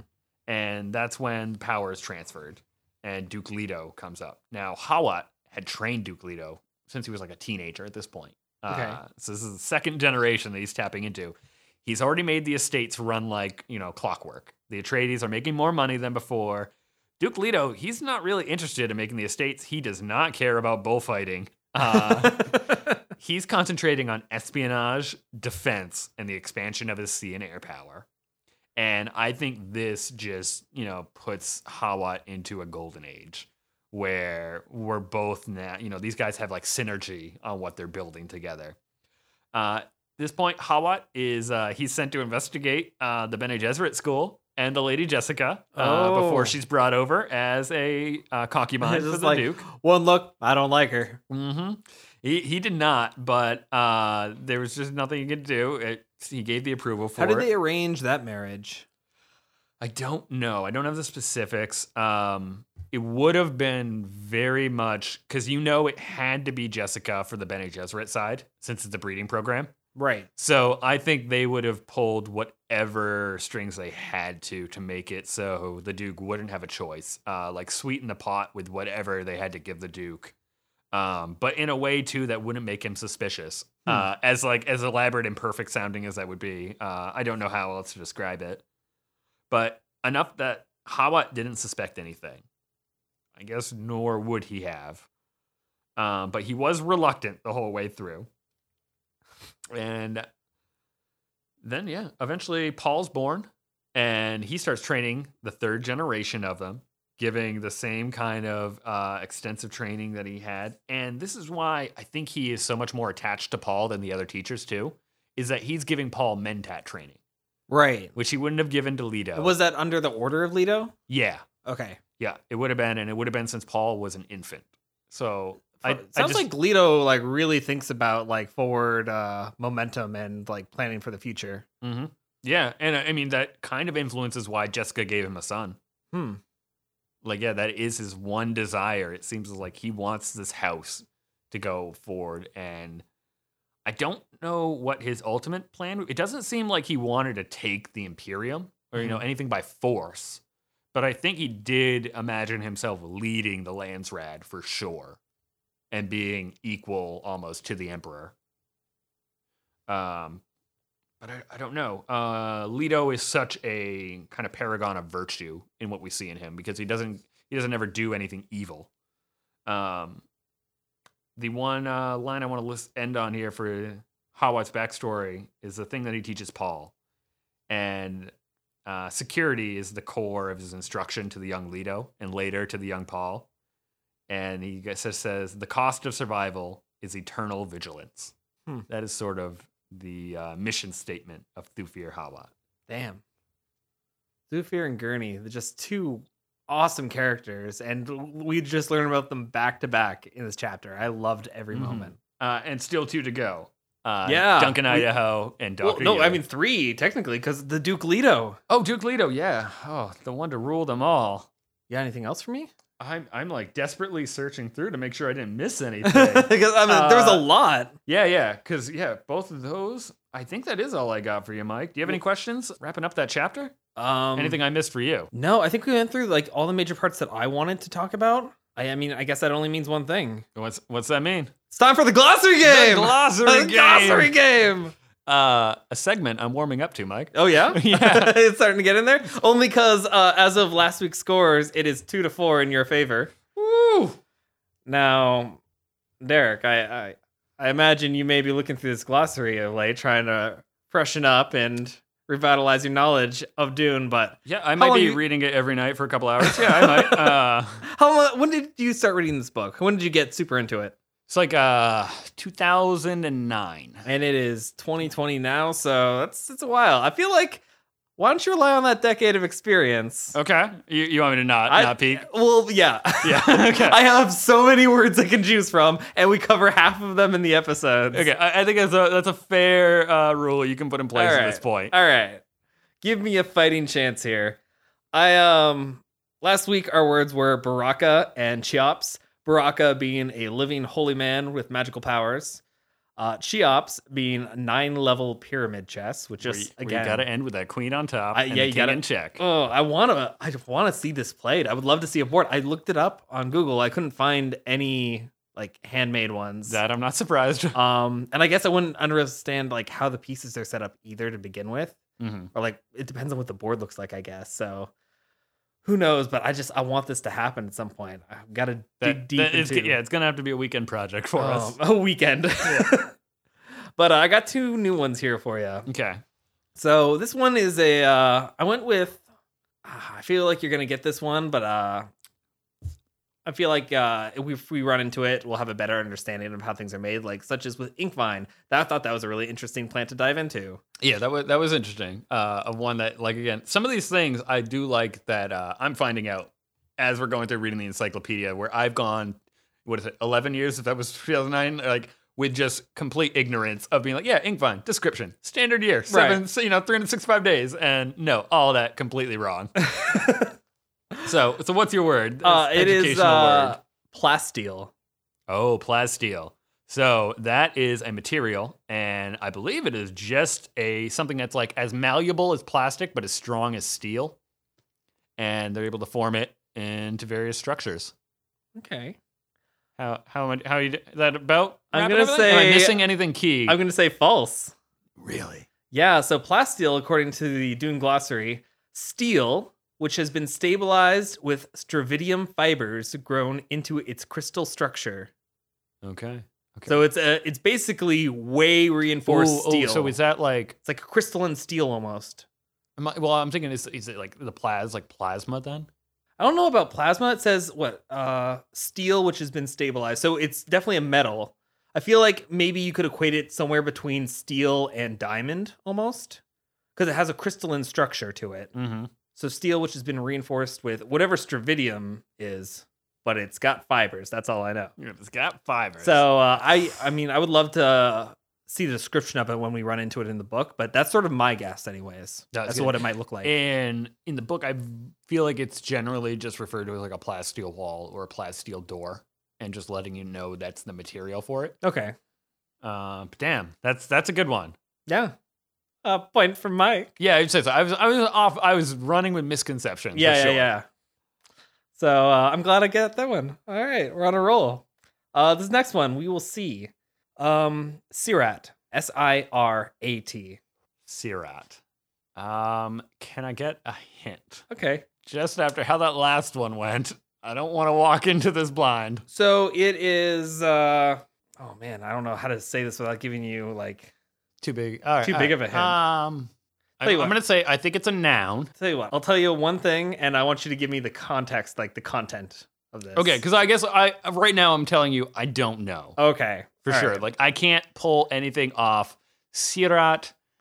Oh. All right, we'll see here, because then it might be a victory for me, but I want to give you a fighting chance as well. I appreciate that. Sirat itself is a passage in something called the OC Bible, and I just want you to know to tell me what that passage has to do with. Oh, man. And the Sirat itself is also an idea or a word within this passage. So it's a passage in the OC Bible that is about. Does it have to do with like time? Oh no, Yeah, I mean, I guess maybe in a metaphysical sense. This is just like. No, I mean, I just want to say something about like knowing your place within time or the like finiteness of all things. Nah, I think coming to a close. I think I got you on this one. You do. What is it? Give me a book definition. Sirat is the passage in the OC Bible that describes human life as a journey across a narrow bridge, which is the Sirat. I hate you so much. Yeah. Well, no, it's the journey across the bridge is the Sirat, not the bridge itself. Not the bridge itself. This is the Sirat bridge. But the idea is that life is a journey across this narrow bridge with paradise on your right, hell on your left, and the angel of death behind you. That's kind of great. It is kind of great. I was wondering why it's so focused on a narrow bridge. But when you throw in the angel of death behind you, like, oh, I get it. Okay. That's why we were so specific about the bridge. Well, what is the OC Bible? That one I don't know. Then it gives me a chance. The OC Bible is where religion is sort of the culmination of religion in this universe. So we know that Zen and Sunni Islam have formed together to make the Zen Sunnis. Okay. And that's going to be kind of what the Fremen follow. We know the Bene Gesserit have pulled the strings in every religion. The OC Bible is the Orange Catholic Bible. Orange Catholic Bible. Oh, Helen Geis Mahaya mentioned something about that in the first chapter. Is she really? Yeah, she said straight out. Oh, when Paul's mentioned something about thinking machines, she says straight out of Yeah.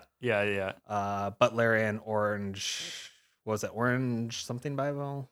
It would have been the Orange Catholic Bible. Orange Catholic. Yeah. Why is it orange? I don't. There is a reason. I will find it out for you. So we're not going to go into the backstory of that too much. Okay. The OC Bible is actually going to show up next chapter, Mike. Oh, so hey! You're 1 page ahead. Hey, man, I'm picking some good words. I'm pretty happy about this. You're onto it. All right. Well, so that ties us up, Derek. It is now 4-4 in the glossary game. And really, I just wanted to even it out to add tension to the next game. Add a little dynamic here, some tension. Yeah, I did too good last week. And karma has come round to strike me down. If anyone got any of those questions, then pat yourself on the back. You did very well. Those were kind of tricky. Mm-hmm. Yeah, I mean, congratulations, me. Yeah, congratulations, Mike. You did great. I did it, guys. But that's going to bring us to a close for this week. Oh, man. I got something ready for you next week, though. Oh, yeah? What do we got to look forward to? Next week, we're going into Chapter 5. Okay. Like last time, we're not leaving this room, Mike. We're going to stay in the training room for quite a bit. Oh, no. Honestly, I think we won't leave the training room until we leave Caladan at this point. My word. But is everyone just coming to visit Paul? Oh, yeah. They're going to come through that door one at a time, single file. Oh, my gosh. Each one leaves when the other comes in. But do you think they're all just the same person, but like wearing a mustache one day and like a hat another? If Paul didn't have the Bene Gesserit training of minutia, I think it would be. But he's too good. He would see right through that. But next week, though, I got you. We're going to meet our obvious betrayer. We're going to come face to face. Paul's going to accept Jesus into his heart. And Mike, we're 1 chapter closest to Arrakis. Oh, how close are we? How many chapters we got? It's like 2 or 3. Oh my gosh, we're gonna finally get there. It's still not enough. Where it ends up being half a month for us. I am really excited about that. So anyone out there, if you have a question for us or know a wine we can afford, you can find us on Instagram and Twitter at SpiceWorldPod. We also have an email at spiceworldpod@gmail.com. And you can also find us at our new website, spiceworldpod.com. Thank you, Derek, for all the information today. Thank you, Mike, except for the glossary game. Everything else is splendid. Everything else, oh man. And thank you, everyone, for listening. Until next time, the spice must flow.